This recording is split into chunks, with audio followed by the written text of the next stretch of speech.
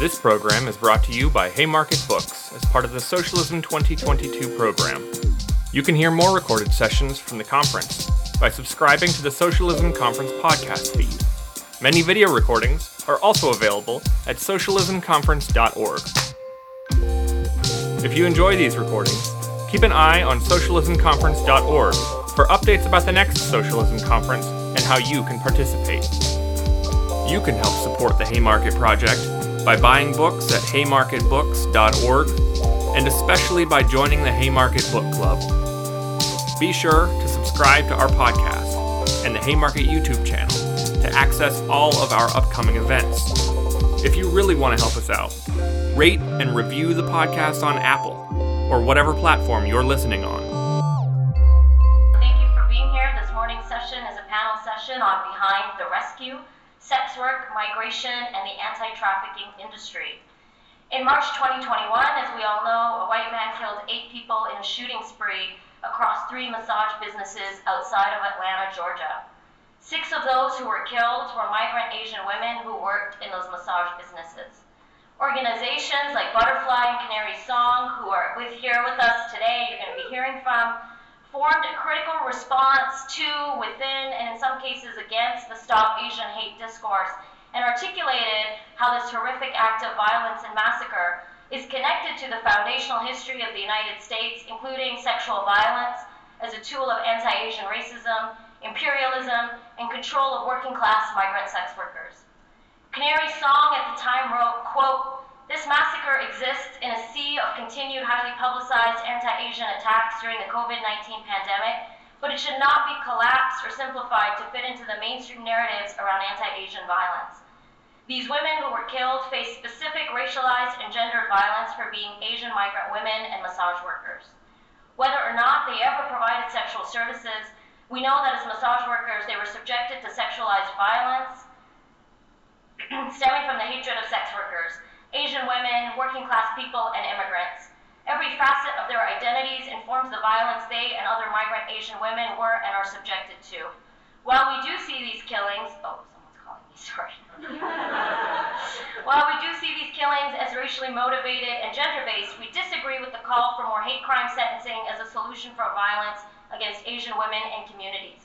While Asian people face racialized labor exploitation, rampant workplace abuse, criminalization within the workplace, targeted sexual violence, routine refusal of language access, immigration detention and deportation, and xenophobic media attacks, domestically, the United States wages military occupation, military sexual violence in host nations, environmental destruction, and extractive and coercive trade economic policies abroad in countries across Asia. It is from this context that every form of violence against Asian people in the United States brings forth both the insidious and quotidian as well as the extreme and hyper-visible, end quote. So that was from Canary Song. I invite all of us to engage with this session by deeply thinking about this and about how migrant sex workers are the spear of so many struggles. The spear of feminist class struggle and of labor rights movements, fighting against police, prison, and border expansion and controls, especially forms of state violence enacted in the name of carceral feminism or white savior rescue politics, and also teaching us about overlapping systems of criminalization, including the criminalization and regulation of sex work, the criminalization and precarity of gendered labor, and the criminalization and illegalization of migration.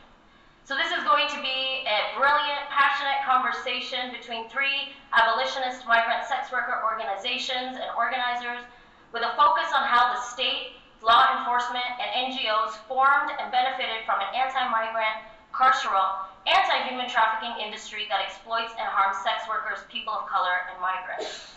I'm thrilled to introduce you to first Elaine Lam, who has a degree as a social worker and a master's of law. Is that right? Yes. Is an activist, a community organizer, an educator, and human rights defender. She's the founder of Butterfly, Asian and Migrant Sex Workers Support Network, has been involved in migrant sex workers, labor, gender, and racial justice movements for over 20 years. She's a PhD candidate at McMaster University School of Social Work and studying the harm of the anti-trafficking movement. Chanel has over 20 years of experience as an organizer, a writer, a strategist in movements for sex worker rights and racial justice. She's on the board of Showing Up for Racial Justice, SURGE, and writes about abolitionist approaches to criminalization and sex work.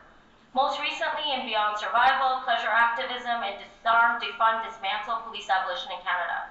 With Hélène, she's co-authoring a forthcoming book on sex work, migration, and the politics of the anti-trafficking industry for Haymarket Books.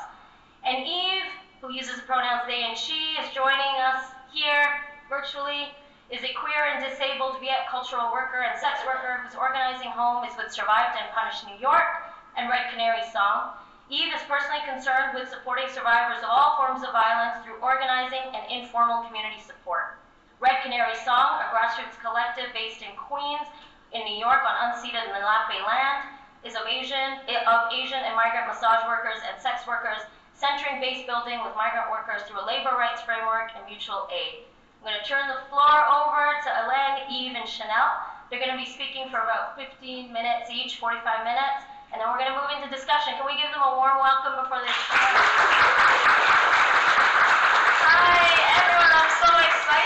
Because I feel like this is the place we can build our collective power, because often when we go to the talk and sharing, the people will ask what we can do with the poor victim, how we can rescue them. I can feel the energy is totally different. But I think why we want to have this panel, because as Harsha just said, after the Atlanta shooting, we thought there would be more support for sex worker, particularly Asian and migrant sex worker.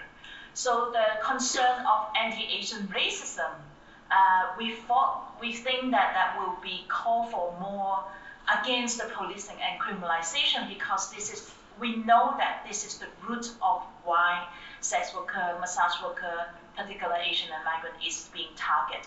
Of course, the moralistic view of sex work is a huge reason. But unfortunately, what happened is we see so many people, as Harsha said, using anti-Asian hate to call for more policing. The anti-trafficking organization, actually they are anti-sex work organization, pro-policing, pro-criminalization organization.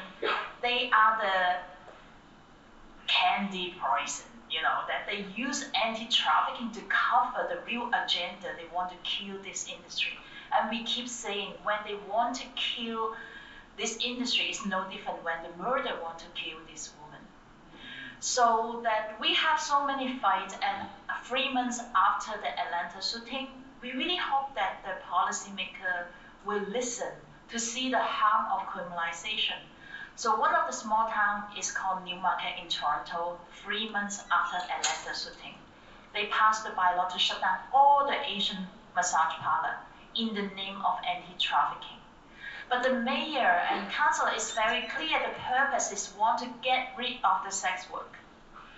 And they say, doesn't matter, the woman, they cannot work in massage parlor, because in the meeting, there are anti-trafficking organizations, they say, oh, this woman cannot speak English. How they can consent? I'm sure they are bought from the plane to go to brothel to work immediately. Despite we have worker in the meeting say, this is my work. I want to continue my work. I am not traffic victim, but they don't listen. And one of the counselors said, it doesn't matter. You can go to our senior home to serve our people. So this is 100 slavery mentality, that I only allow you to come to my space as a slaver, as a slave that used by us. So I think this is the one of the examples, the struggle. Toronto, a few years ago, they also want to shut down all the massage parlor in the name of human trafficking. But why we want to be here? Because we are so surprised, despite so many anti-policing movement, abolitionist movement, when we call for the support, there are organizations in individual, they are against policing, but they still support the policing in the name of anti-human trafficking. One of the examples is the Ontario government they passed the laws, it's called Bill 251, that give the unlimited power to law enforcement. I can't imagine Canada then can pass the law. The law enforcement can go to any place, ask any question, and take any document without any warrant or court order. But the politician is supporting it. Those organizations, they claim they are anti-trafficking of course they support it. But those claim themselves anti-policing, anti-prison, they are still supporting it. So that's why we think it is a very important platform. We try to share with you more about our experience and what we see, what we face, and also having your contribution on how we can build stronger movement to stop the harm of anti-trafficking. One other example is I was invited to be a panelist. And so the other organizations is Asian Feminist Organization. Is it called FAM? But whatever. But then they are very clear agenda of anti-sex work. But the organizers think we are doing the same thing. We are not doing the same thing. We are liberating the people by recognize the work of people. We are liberating the people to break the prison system, break the policing system. We are not calling more policing and prison in our life. Thank you. Yeah.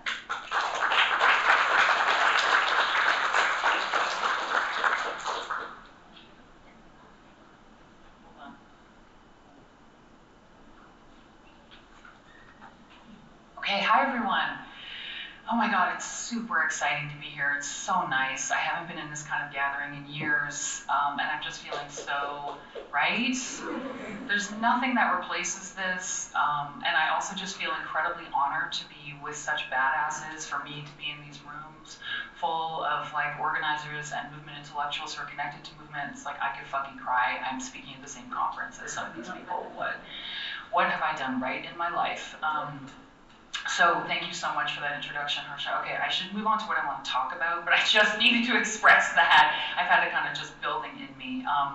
So yeah, my name is Chanel Galan. I've been organizing the sex workers' rights movement since 2004 and working with Elaine since I think like around 2013, 2014. And my work really focuses on the overlap between racial justice and sex workers' rights, and especially around migrant justice. And a lot of my work, I feel like, has like one foot in abolitionist feminism and in migrant justice and sex workers' rights. And so also has been so influenced by Harsha's thinking. So, okay, there's just, what I want to talk a little bit about is like why we want to talk to you in particular, and why I was like, okay, yeah, let's go to this thing, which is that we really want to talk to the fact that leftists, progressives, and feminists don't understand what the anti-trafficking industry is and inadvertently support it or passively let it happen. So I'm seeing a lot of nodding heads. Great. There are more folks who understand or kind of look at it. You know, I get a lot of calls from progressives who are like, something feels wrong about this, and I'm like, oh yeah, and and they'll be like, I got this report, and it's an anti-trafficking report, and I can just scroll down to the bottom and be like, this was funded by the police. Did you notice that? All the statistics in here are from the FBI, but that's in the footnotes. It's buried, right? Because the anti-trafficking industry really hides what it is so that it can recruit leftists, and that's what it was designed to do. It was designed to be a way that right-wing forces in the US could recruit the support of those who were liberal, at least liberal and progressive. It's been designed to do that, and so most anti-trafficking organizations, many of them, use the language of social justice. All of them, actually. They use the language of liberation, freedom, gender-based violence. They'll have images on the front always of like women of color in leadership, and they identify as abolitionists because in the late 19th century, the white ruling class decided conveniently for them to redefine slavery as sex work in a way that completely absented white people's role in it as perpetrators of slavery and turned them into the liberators, both the victims and the liberators. It's alarming. And so what we find is that a lot of the left actually doesn't know this. So recently we were interviewed on a podcast by someone who said, asked me a question about whether the concept of abolition could be appropriated and whether it was kind of co-optation free. And I was like, oh, right. It reminded me that one of the impetus for writing this book is I was like, oh, y'all don't know. White women are on this. They co-opted this 150 years ago. And the two movements don't really seem to know much about each other. But the anti-trafficking industry was first born in the 19th century as a way to redefine slavery, like I discussed, so that it could be criminalized. And then the perpetrators of slavery became, at that time, it was basically any migrant, but especially Asian migrants, and that's what led to the Page Law, which was the first federal anti-immigration ban in the US. And then it was reborn in the white feminists started to revive the concept in the 70s, and then in the late 90s, Republican strategists intentionally revived the concept of human trafficking so that they could redefine it as sex work and migration in order to bring about, intensify the criminalization of sex work and bring about border control, like tighten and militarize the border. And so a lot of folks who are supportive of sex workers think there's two different things going on. There's, we need to decriminalize sex work, and everyone's like, yeah, that makes sense, right? And then there's like, yeah, but we need these human trafficking laws. And what they don't know is that all human trafficking laws, measures, initiatives, literally almost all of them are designed to criminalize sex work. And they do this in the name of abolition. So in the US, I want to just give you an example that is for so pointed and frustrating, which is that in the US, the anti-trafficking law is called the Frederick Douglass Trafficking Victims Prevention and Protection Act. Y'all know who Frederick Douglass is, right? Okay, so real abolitionists. And I'm going to read you a quote from that act. This is the direct language. Sex trafficking. The term sex trafficking means the recruitment, harboring, transportation, provision, obtaining, patronizing, or soliciting of a person for the purpose of a commercial sex act, period. End quote. There's no mention of force. There's no mention of violence. There's no mention of coercion. It's not required. They criminalized sex work as an act of slavery in a bill called the Frederick Douglass Trafficking Victims Act. It's such a profound perversion in the bad way. You know what I mean? Like, we call it a co-optation, but I think of it actually as such a sick zombie bill that actually turns criminalization into fake abolition. And so that's why we felt this urgency, because we don't hear the left talking about the fact that hundreds of millions of dollars are going into policing and into border control measures because they just call them anti-trafficking measures. And then we don't see anti-policing, anti-criminalization, and migrant justice movements rising up and saying, this is a Trojan horse, this is fake, y'all are lying to us. These anti-trafficking organizations they're like the fake pregnancy crisis centers. They're not real. They don't provide services to people who are experiencing human trafficking. And we can go deeper and get more meta about what human trafficking actually looks like, but my very short version of it is that it never went away. It exists, that in the migrant labor sector, and that human trafficking laws actually produce human trafficking. And I'm just going to finish by quoting from a piece by Robin Maynard, who is here. Thank you, Robin. And also, super excited to say that Robin and Harsha also contributing to the book that we're writing with a forward and afterward, which we're very excited and honored about. And Robin has written a lot about this particular intersection of the co-optation and whitewashing of abolition in the name of the criminalization of sex work. And I kind of just wanted to quote everything, it's one of those pieces where I'm like, so I felt so moved by this when I was rereading the piece. Abolition belongs not only to Black history, but to contemporary Black-led struggles against incarceration and policing. Though abolition has been appropriated, I do not intend to easily surrender the legacy of Black slavery and abolition to those who would abuse it.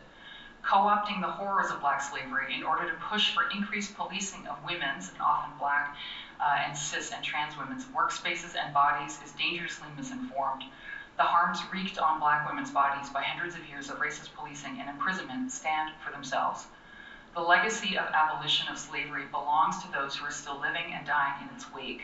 There is no room for an abolitionism that organizes for more and not less law enforcement in a context in which hundreds of thousands of Black lives have been lost to law enforcement or vigilantes in the United States and Canada in recent decades. It is only in allying ourselves to end the state's war on Black women, including trans and Black women and Black sex working women, for an end to Black suffering can we truly deign to call ourselves abolitionists. To fight the modern legacy of slavery, we must be a part of fighting and not contributing to Black suffering. And I wanted to, and so in our work, what we're really trying to do is to bring those together, to confront the fake abolition, and then to map out a way forward that does not rely on suffering, Black suffering through the prison industrial complex, and we're here to try to build support for that. And we would like to invite Eve, have to share. Hi, I'm Eve. I first wanted to thank everybody for being here and providing the access for me to be able to be here. As noted, I am disabled and immunocompromised, so I'm not able to travel to Chicago to be there with y'all in person.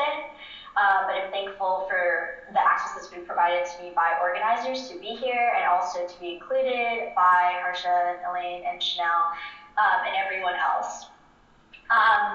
And so going into this, I think that, Elaine and Chanel already said a lot, and I kind of want to contextualize it within the context of the US, especially where we are now. So when we're talking about the anti-trafficking movement and anti-sex worker movement in the US, I think it's really important, especially in current day context, to also think about what the landscape looks like, and especially this is already happening before. As noted, I am a PIC abolitionist, and I've been a PIC abolitionist organizer for many years now.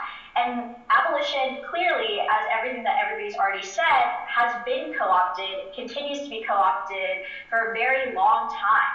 And it was prior to this, but even more so after the 2020 uprisings and the movement for Black lives, when people are addressing that police are anti-Black and violent by nature, that you see a lot of people co-opting abolition even more, and people coming out of the woodwork to say that they are abolitionists when they're not. And this was already happening here in my home state of New York City already, when we see the work that was being done to close Rikers, right? There are abolitionists who were saying that we should close Rikers and we shouldn't build any more jails, but there were also people who claimed to be abolitionists who said that we had to sign on to build these gigantic skyscraper jails, which would be the largest in our history, in order to close Rikers, right? Under the guise of decarceration or things like that, would sign on to legislation to build more jails. And you see this kind of co-optation even more so now. And in that conversation, it happens alongside the conversation where you see that the anti-trafficking movement, the anti-sex working movement in the US props up fascism and props up the police state here in the US. So, for example, and I bring this up all the time, is as we're looking at things like Roe v. Wade being repealed and other people's rights being repealed, and we're seeing a rising tide of fascism now in modern day, it started with sex workers. It started by peeling away the rights that sex workers have via the anti-trafficking movement here in the US, under the guise of protecting women, under the guise of protecting children. There's a lot of legislation that has been passed in the past decade, SESTA, FOSTA, and other acts that claim their language talks about protecting children and protecting women, and trying to stop child exploitation material. But actually what it is it tries to repeal away your privacy rights, which directly leads into the exact types of things that happened when they repealed Roe v. Wade, and will continue to happen. But people will gladly give away all of those rights and are okay with stripping away those rights when they are sex workers, when they are migrant workers and other people. And I really, I don't want to take up too much time because we still have a lot to talk about in Q&A. And Harsha talks about this in their work, wherein For us, the reason why we support like the decriminalization of sex work and liberating people and honoring the way in which they survive is because we have a clear understanding as to how all of these systems come to play like together, and that the ways in which like colonization work and the ways in which people become dispossessed from their communities, from their resources, and all these things leads people to engaging in informal labor and criminalized labor, which further criminalizes them, right? They're already criminalized, they're already like criminalized as being migrants, and then you're also criminalized for the type of labor that you do and how you are able to survive under these contexts in which you are like dispossessed from your land, you're expected to migrate to find work, or like there are just other things, right? As previously noted, I'm disabled. A lot of disabled people are sex workers. A lot of marginalized people are sex workers because that is what happens under these contexts in which people do informal labor. And the only way in which you free people is not by policing them or telling them that the way that they survive is wrong, right? But that is what the anti-trafficking movement will have you say, and also coalesces with other movements and other types of work, such as like the work against gender-based violence. A lot of groups in gender-based violence who are trying to stop gender-based violence actually perpetuate gender-based violence by being carceral feminists, by pushing for more policing, for pushing for prisons, in which we end up policing the very people we claim to protect. Which Chanel says this at the end of what she has to say, that the laws against human trafficking perpetuate more human trafficking because you are forcing people to engage in more underground and informal labor. And in the same way, with gender-based violence, that when you are policing people, you're perpetuating more violence, you're perpetuating more sexual violence, more gender-based violence towards people, because that is just what the police do. But other groups would have you say that. And also, a lot of groups will claim, again, that they are abolitionists, that they are against the police nowadays, right? But you see in the fine print, in the text of what they actually do, what they actually say, what they actually support, that they support more police funding, that they support more border control, that they support all of these things in the name of doing these things. And this includes people who would position themselves as socialists, as communists, as all of these things. And that's why we think that it's really important to push against that. And again, in the context of the US, where we see like a new wave of fascism, or not a new wave, but like, you know, fascism rising up in these laws and repeals of things that people had worked for decades, and that, you know, people had saw coming, is that people will happily sign it away dependent upon which communities they are. And we know which communities those are.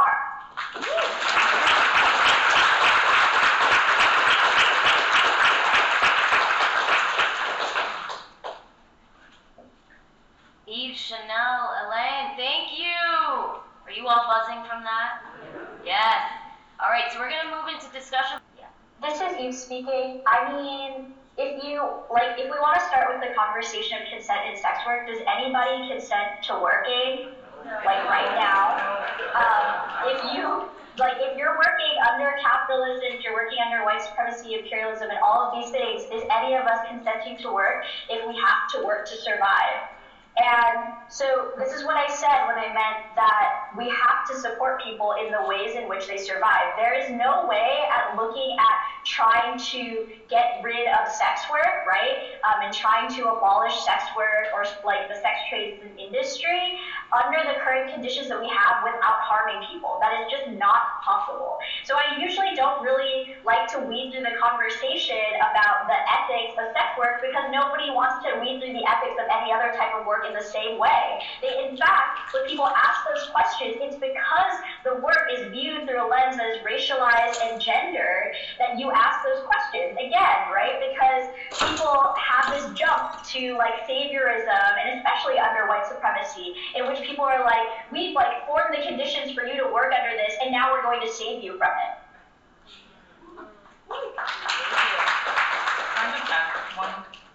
Thank you, Eve, exactly. One little thing I want to add that I feel like just gets so downplayed, that like, remember, we live under capitalism.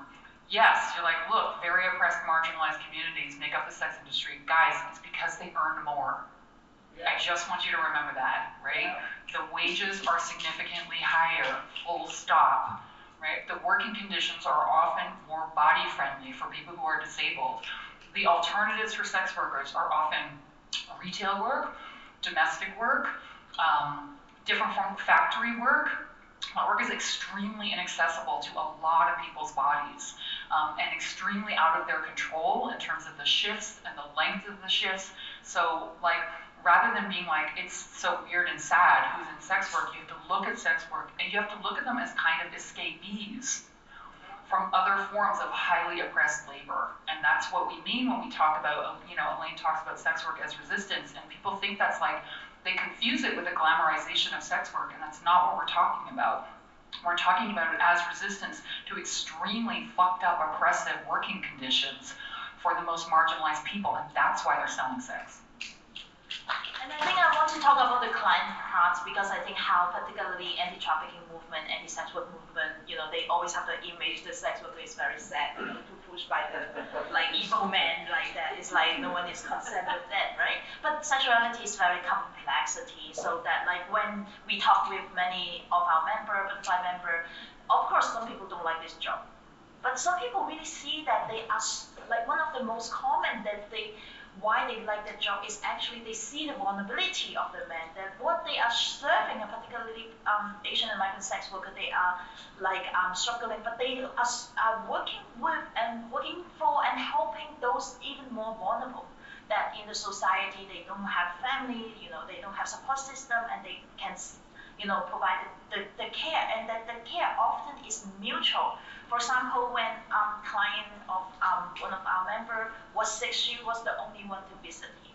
And when she deported, he was the only one bring her stuff to the airport and continues to support her back home. And I think this kind of story we do not see. And also how sexuality is so complicated, liberating. Some people like it in certain way, some people don't like it in certain way. And I think that is like the current discourse is not able, to and also when we talk about consent, it's very different of like sex work and also the working condition, right? That why people don't like sex work is many because of like just like what the other folks have said, like the condition and working condition is, of course I don't want to consent of this kind of working condition, and the job itself, like other kind of jobs, some people like it and not like it. But then the assumption of people not consenting, and I think this is a very important question. This is what we face. Why in the bottom we don't ask whether the security in the hotel they are consent to do this work, whether you do your activism, why you need to fill all the form and write the proposal, is it your consent? There's so many things. But then why sex something we feel so uncomfortable? Well, currently, to my knowledge, there are not any groups doing outreach to Asian migrant massage workers in South Florida.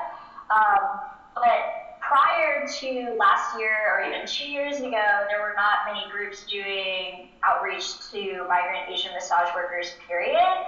So, but in the past year that has expanded, and if you have the capacity or other folks have the capacity and are interested, I would say that, other sex worker groups in Florida could start organizing around that, could start trying to do that outreach, which there are groups in Florida for sure who are sex worker organizing groups.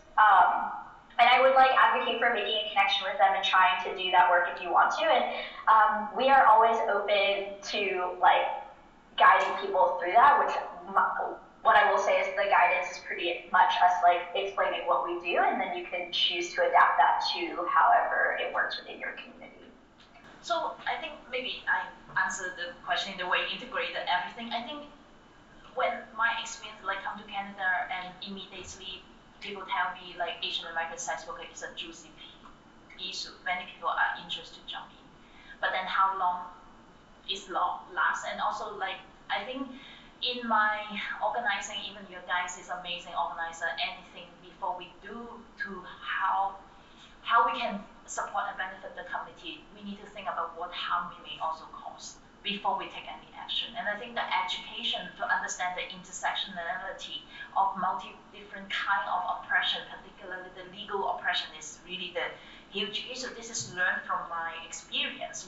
Policing is not right, but then when you support the worker to advocate for that they may being arrested because of that, but also whole community may be evicted by the landlord police. So that's, I think this is very important before starting anything, to understand the complexity of people's life and also the different system people are facing. And we keep saying nothing about us without us. Like that's why I think what Eve say is like the base building is very important. But for the like people is facing so many oppression, the way of organizing may be very different. So for example, like people, we see like more sex worker organization is really great. They say I'm the white sex worker, high class sex worker, then I would like to help the massage parlor, and then what we see is like a lot of white lady, give the flyer there and actually draw more attention. That is, and also the advocacy work may also make the invisible survival working condition become visible. The visible is often being targeted, same as labor rights. We see so many organizations that advocate labor rights and health policy, with the intention of improving the working environment, including massage parlor, strip club.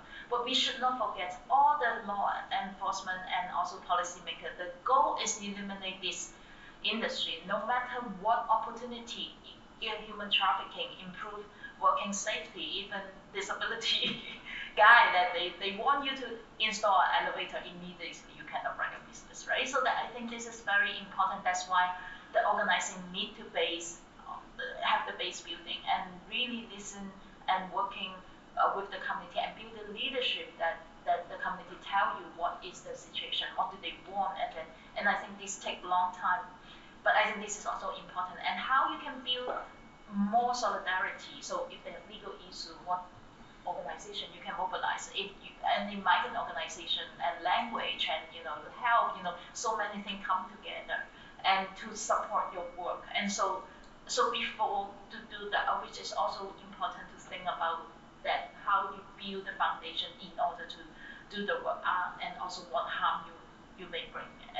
And so Butterfly actually have produced a lot of resources on our website, and at the back, QR code. Yeah, yeah. So and one thing is like how the people experience under this like multi-oppression and also legal system. So that we call it castle effect, that they are criminalized by the criminal law, immigration law, municipal bylaw, family law, land law, all these complicated things, and how people actually experience and harm from that. So that, and I know that academics like to give academic writing. So for example, Kamana, Elena, and so but I think how to, bring the community resources to your class is also important. One is less academic, some students enjoy more, like me. So, and the other thing is how to learn from like the life story, and I think this is also very important part. Also our book. Yes. So we're writing a book, which is why we're here for Haymarket, which is tentatively titled Behind the Rescue, but we might change it. And we are going to include significant contributions that are first-person stories from migrant sex workers, which is super cool. And then, analysis and organizing stories. And I also, for those who do teach, I recommend checking out the work of Kamala Kempadu and Elena Shi. It's spelled S-H-I-H. And they actually have a book coming out together, which is called White Supremacy, Racism, and the Coloniality of Anti-Trafficking. And that is out in 2 weeks. Yeah, I think at the end so actually why we have the QR code, because we really want to keep connected with you, so that the QR code is the form, so please feel free to enter your information, that we can share more information with you in the future. Did you want to add anything? I wanted to add a little bit about the question around strippers unionizing and like getting contractor rights. So this is like a dynamic that already exists within sex work, and to note, right, like I am a more privileged sex worker in certain ways. Like I am a U.S. citizen, I can like work legally, I can do things like, for example, I can do porn, I can like do OnlyFans, I can all types of like different sex work like that. But this is a conversation around like what like people's alignments are, like class-wise, race-wise, like, because in certain ways, yes, like a certain section of strippers or other workers who seek to unionize, who seek certain rights or legitimacy, do get protected. Like that is true. But my personal goals as to the ends of sex work is that sex work is an informal type of labor, and I have no goals to try and make it more formal. I do not want sex work to be more recognized under the government. I don't want it to be more regulated. And this is the conversation around decriminalization. We don't really touch on this in anything that we've brought up, but a lot of people kind of misunderstand legalization versus decriminalization of sex work. And legalization obviously seeks to be recognized under the government, to have certain regulations and for people to be like contracted employees and all of these things. I don't believe in that. I don't believe in regulating labor in this way, and I don't believe in making a type of labor that is meant to be informal and for a lot of people to access when they are surviving, and for a lot of different reasons to then be made more regulated or formal. So that is like my personal opinion on those movements, and like people's personal wants towards that like have a lot to do with their own like class, race, etc. alignments. If you're looking for like best practices around decriminalization, sorry, I'm gonna snap while I'm up here. The model for citizen sex workers is New Zealand, where they decriminalize sex work, put it under labor regulations, but sex workers who work with each other, up to say 5 working together, don't need a license, which allows the space for more informal, right? You can do both. You can be like, if you are a workplace that hires 6 or more sex workers, then we need you to have a license and we need you to know that you know labor laws. If it's you and 4 other sex workers all working together in a shared apartment, go for it, right? You can actually do both. You can just allow it to continue to be an informal labor, which it 100% must continue to be. It will be. As soon as you force sex workers to legalize, you create a class of criminal sex workers, right? Yeah. And that will be all the undocumented people. It will be homeless people. It will be people whose gender marker doesn't match their ID, so they can't get a license. It's very dangerous. Legalization is very dangerous for that reason, because sex work is supposed to be a safety net. And that's what we need it to continue to be. But I feel like there was something else. And there was a question around like, right, there's sex work under socialism, and then there was also like, so what do we do instead? Which we're, I think, both happy to address. But I think so in our experience actually, many sex workers actually is resisting the capitalism, right? So instead of like working in standard hour for other people, so there is like more fluid and more diversity. But the challenge is all the law make many activities become illegal, right? So that like actually for sex worker context, like particularly when there is the city or state less regulated, they can exist in more different form. The different form of work is designed by the people, right? So for example, even we say Toronto, the law is problematic, Canada is problematic, but when I first moved to Canada, sex work is win the constitution challenge. Technically, the criminal law is not being enforced at that moment. So that the people can decide, I work for myself, or I have someone to answer the phone for me, I'm willing to pay something, or 2 people work together. And some people, they may decide, because in Toronto, the license policy, the workers also find a way to resist, so they are more easy to open the business. So then they can decide whether I want to work indoor to provide full self-service, or I want to do massage then to see the client is handsome, or I want more tips that I can have variety of service, and then they can have more bargaining power. So that you see actually, if we have the environment, then the people decide, maybe few people can work together, or some people, they may have the boss before, and then they think, instead of some people take my money, share my profit, that I can open my own business, and then they can also fund the client to help them to book the hotel, that to rent the room. But all this thing become illegal. They can't do it anymore. So that's create the thing is when people do this work, that the risk is attached to it, then some people want to make profit more, and you are more difficult. So for example, before I do advertisement so that I can find a friend, know English, help me to draft it, but now your friend help you to draft the advertisement is illegal, right? So that is like take away your power, And I think now the Canada model is assume everyone running the co-op is not illegal.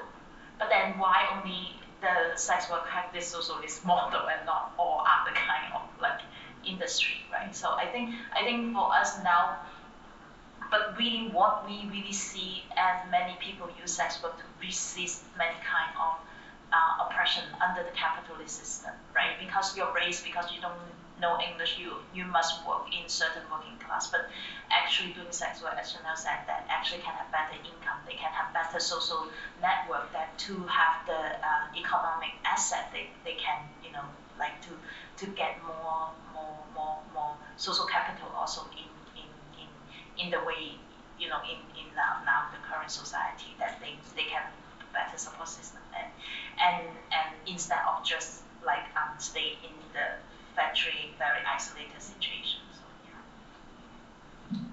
yeah, I want to kind of try to answer both of the first and one of the last questions, which is like, one of the questions is, why is this pitch so effective?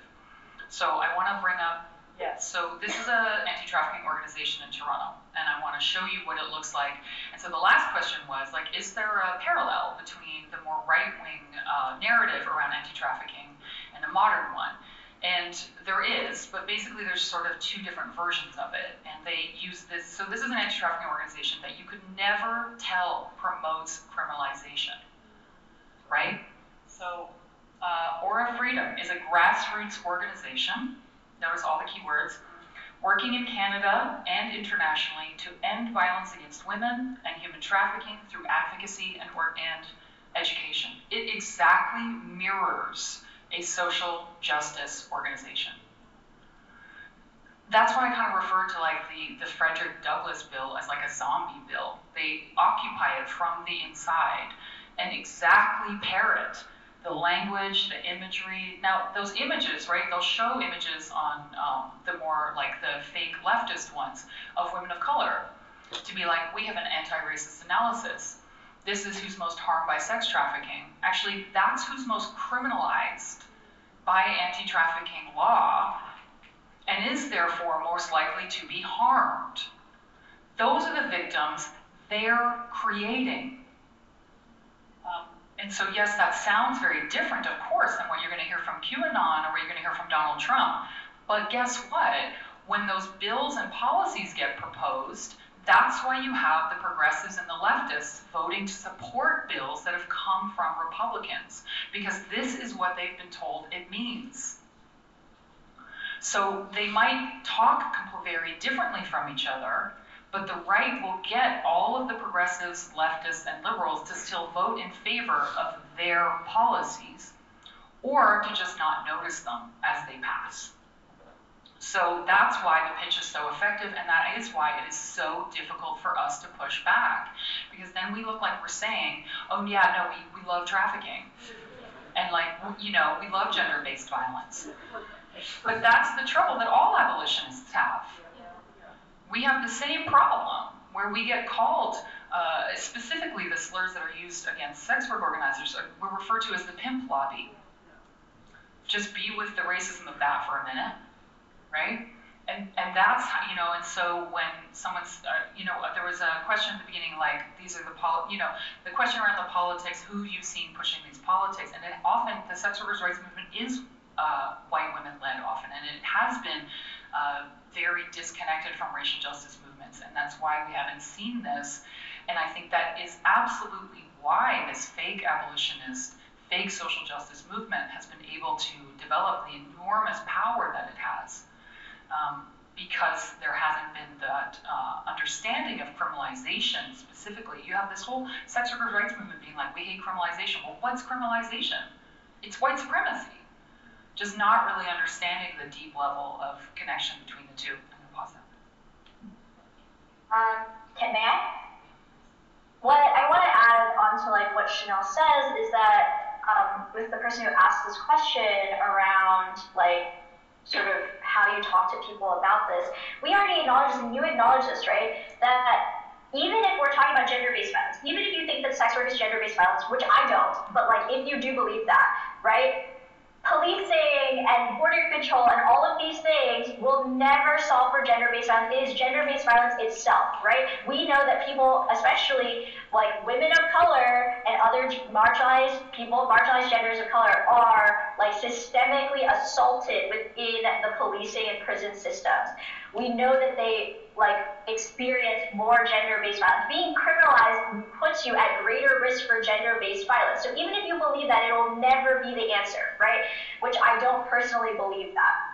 And it's also why I don't tend to like read through questions about like what sex work like looks like post capitalism and all of these things, because I can't really answer that question for you. I can like tell you what I believe. And the other part of it is that I actually don't think that the QAnon and like alt-right people are all that different, like narrative-wise, to the folks who are more progressive, who push anti-trafficking. Because if you really look at those folks, right? Like if you look at the like communist, socialist, like abolitionist groups who like veer to be more progressive but are anti-trafficking and also like work with the police, they are very moralizing, right? Like people bring this up, that it is very moralizing, and they use the same narrative and that type to answer the question of like why this is like why people kind of like fall for this or why it is like so alluring, is that that type of moralism and fear mongering is very effective. When you tell people, oh my gosh, we have to protect the children, we have to protect these people, it is very alluring no matter what side you're getting it from. But really the arguments are all the same. Like if you look at people who are like not just anti-sex work, but broadly also anti-sex within like leftist and progressive movements, the arguments are exactly the same. The only difference is they tend to like kind of arc it in being like, oh, well, like if this is a byproduct of the evils of capitalism and white supremacy, then we should get rid of it immediately. And for me, I want to add just echo with what they say, and I think now we really see how the anti-trafficking industry expanding and hiding policing in so many ways. And what you mentioned about education is one of the example. And the policing is not only by police, but by education system, health professional, like a social welfare system. So that, for example, Ontario, now all the students need to learn about human trafficking when they eliminate the education program of LGBTQ, right? So that what they talk about human trafficking actually is in reintroduce the moralistic idea, the religion idea, and because those organizations are tied with religion group or religion background about morality, how they see sexuality one-to-one, heterosexual, that they bring in all this conservative moralistic idea of sex and sexuality, but they package it as a human right, right? They package it as protect of children, like Eve said, and also violence against women. And the other thing, the policing, we see for example, before we came, Peel Region just got 21 million for police. And then they hire the policing is because then they don't go by themselves, they go with social worker. And so that what our worker experienced, the police come in, she was not allowed to wear her clothes, she was being handcuffed, and the police say, are you okay, are you safe? And forced her, and then she said, before you came, I was safe. They broke her door and then locked her up. And she was not allowed to touch anything before answering all the questions. She need to give all the phone number, they seize her phone and take all her personal information, belongings. And then when she was released the handcuff, the social worker come, what can I help you? And give her a very shitty phone. And all her money, $70,000 being seized by the police. And so but then when we see the newspaper say, oh, this victim is being rescued because the many migrants now in the legal system, they need to force to identify themselves as sex worker, as traffic victim in order to not being charged or in order to access different kind of service. Then they also produce the demand of the, and another example is Canadian Center of Anti-Human Trafficking. They pose as the hotline that you can, call them, that they can do referral. But when you see the funding, who fund that public safety, what they do is collect the data for government.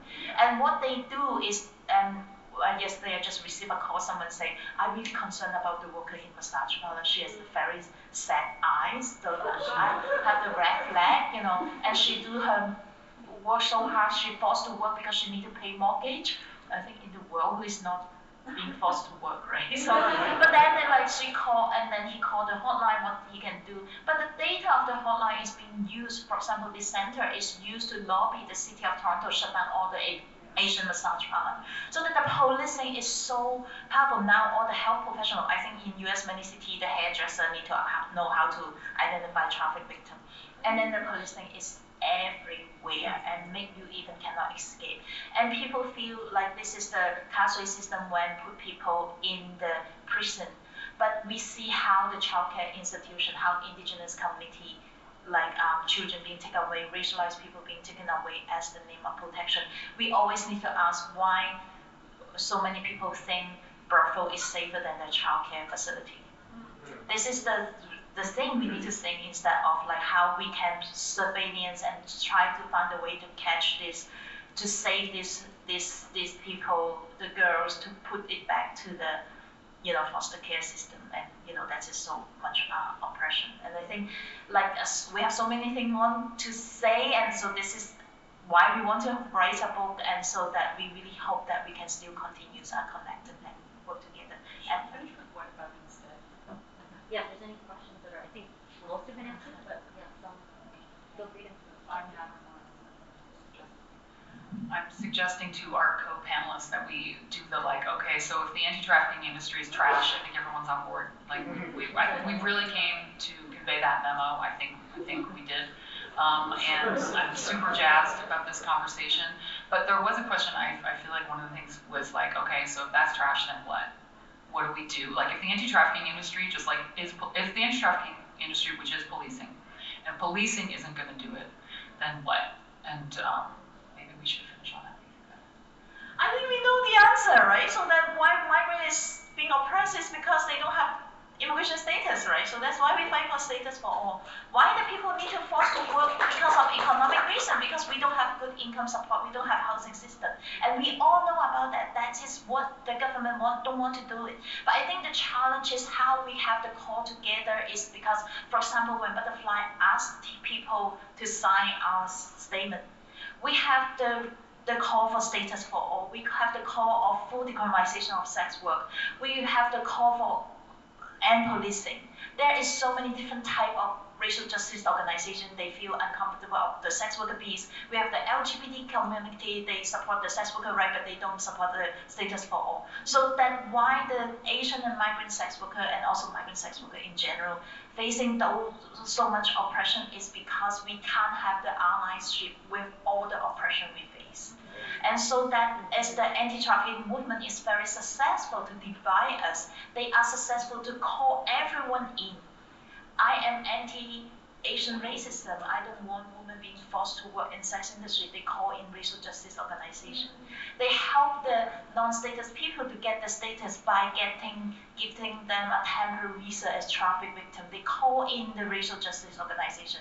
Feel that the migrant being oppressed, they need to get the status. So I think this is from my perspective, but we also want to hear from you guys, like that how we can, continue, to end all kind of oppression, and I think many of us know the answer, but then how to really build the solidarity, and then what you can do and help us in your sector to bring this intersection lens oppression, and also how to make the change together. I think this is it.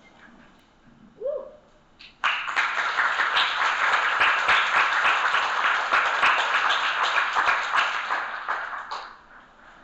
Eves, over to you. Any final words, any final thoughts you'd like to share? I mean, Aline covered it, really. Like, that is essentially what I feel about it. I do think that if people were to ask, and I say this a lot nowadays when people ask, like, what are the things that you can, like, tangibly do, like, tomorrow, is that really, there are sex workers everywhere, right? Which I even think that some people kind of touch on in their questions, that like they didn't know that people were here, they didn't know that people were working in this industry, or people of like certain races were here in like certain areas. They're everywhere. This is the nature of migration. This is the nature of sex work. Like of that, like a sex worker, even if you think that you don't. And I think that you need to push against like a lot of these things on a regular basis, and even in like ways that you would not expect, and I've said this pretty recently in other panels, is that, for example, here in New York, they are pushing to make a lot of things digital, including payment. So like you can no longer buy a Metro card, you have to use the digital payment pass to like get onto the subway, and that is also very bad for sex workers. It's bad for anybody who frequents in cash. It's bad for poor people, right? And people don't realize that a lot of those things are also meant to limit people who are undocumented, are meant to limit people who work in informal labor and anybody like that. But like the more you like push to like rely on like digital banking and like banking period, a lot of people actually do not have a bank account. A lot of people don't have a debit card. Again, if you're not a citizen, if you're not like frequenting in that kind of money, then you're like limited in those factors. And every single day, in every part of our lives, in every city across the United States, in Canada as well, they are pushing for these things to try and find ways to criminalize people, right? They're not going to say it to your face that is what they're doing, which again is like a part of the larger narrative around like how people who are undocumented, people who are sex workers, people of color, LGBTQ people are policed, is that they're not going to come out and say that, right? They're going to say, oh, we're trying to protect people. Oh, we're trying to do this. Oh, we're trying to like limit like people working unlicensed massage, right? They're not coming out and being like, we are going to be arresting every sex worker. We are going to be racially profiling people. We are going to be profiling trans people in the street. No, they don't say that. They say, we are going to switch all of the New York City subways to Omni.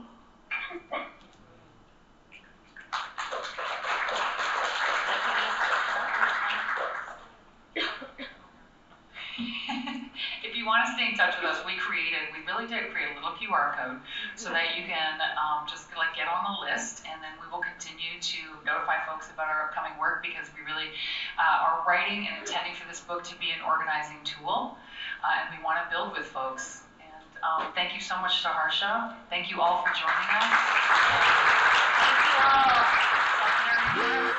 Thanks for listening. If you like this episode, subscribe to our podcast and to the Haymarket Books YouTube channel, where events like this one are hosted live.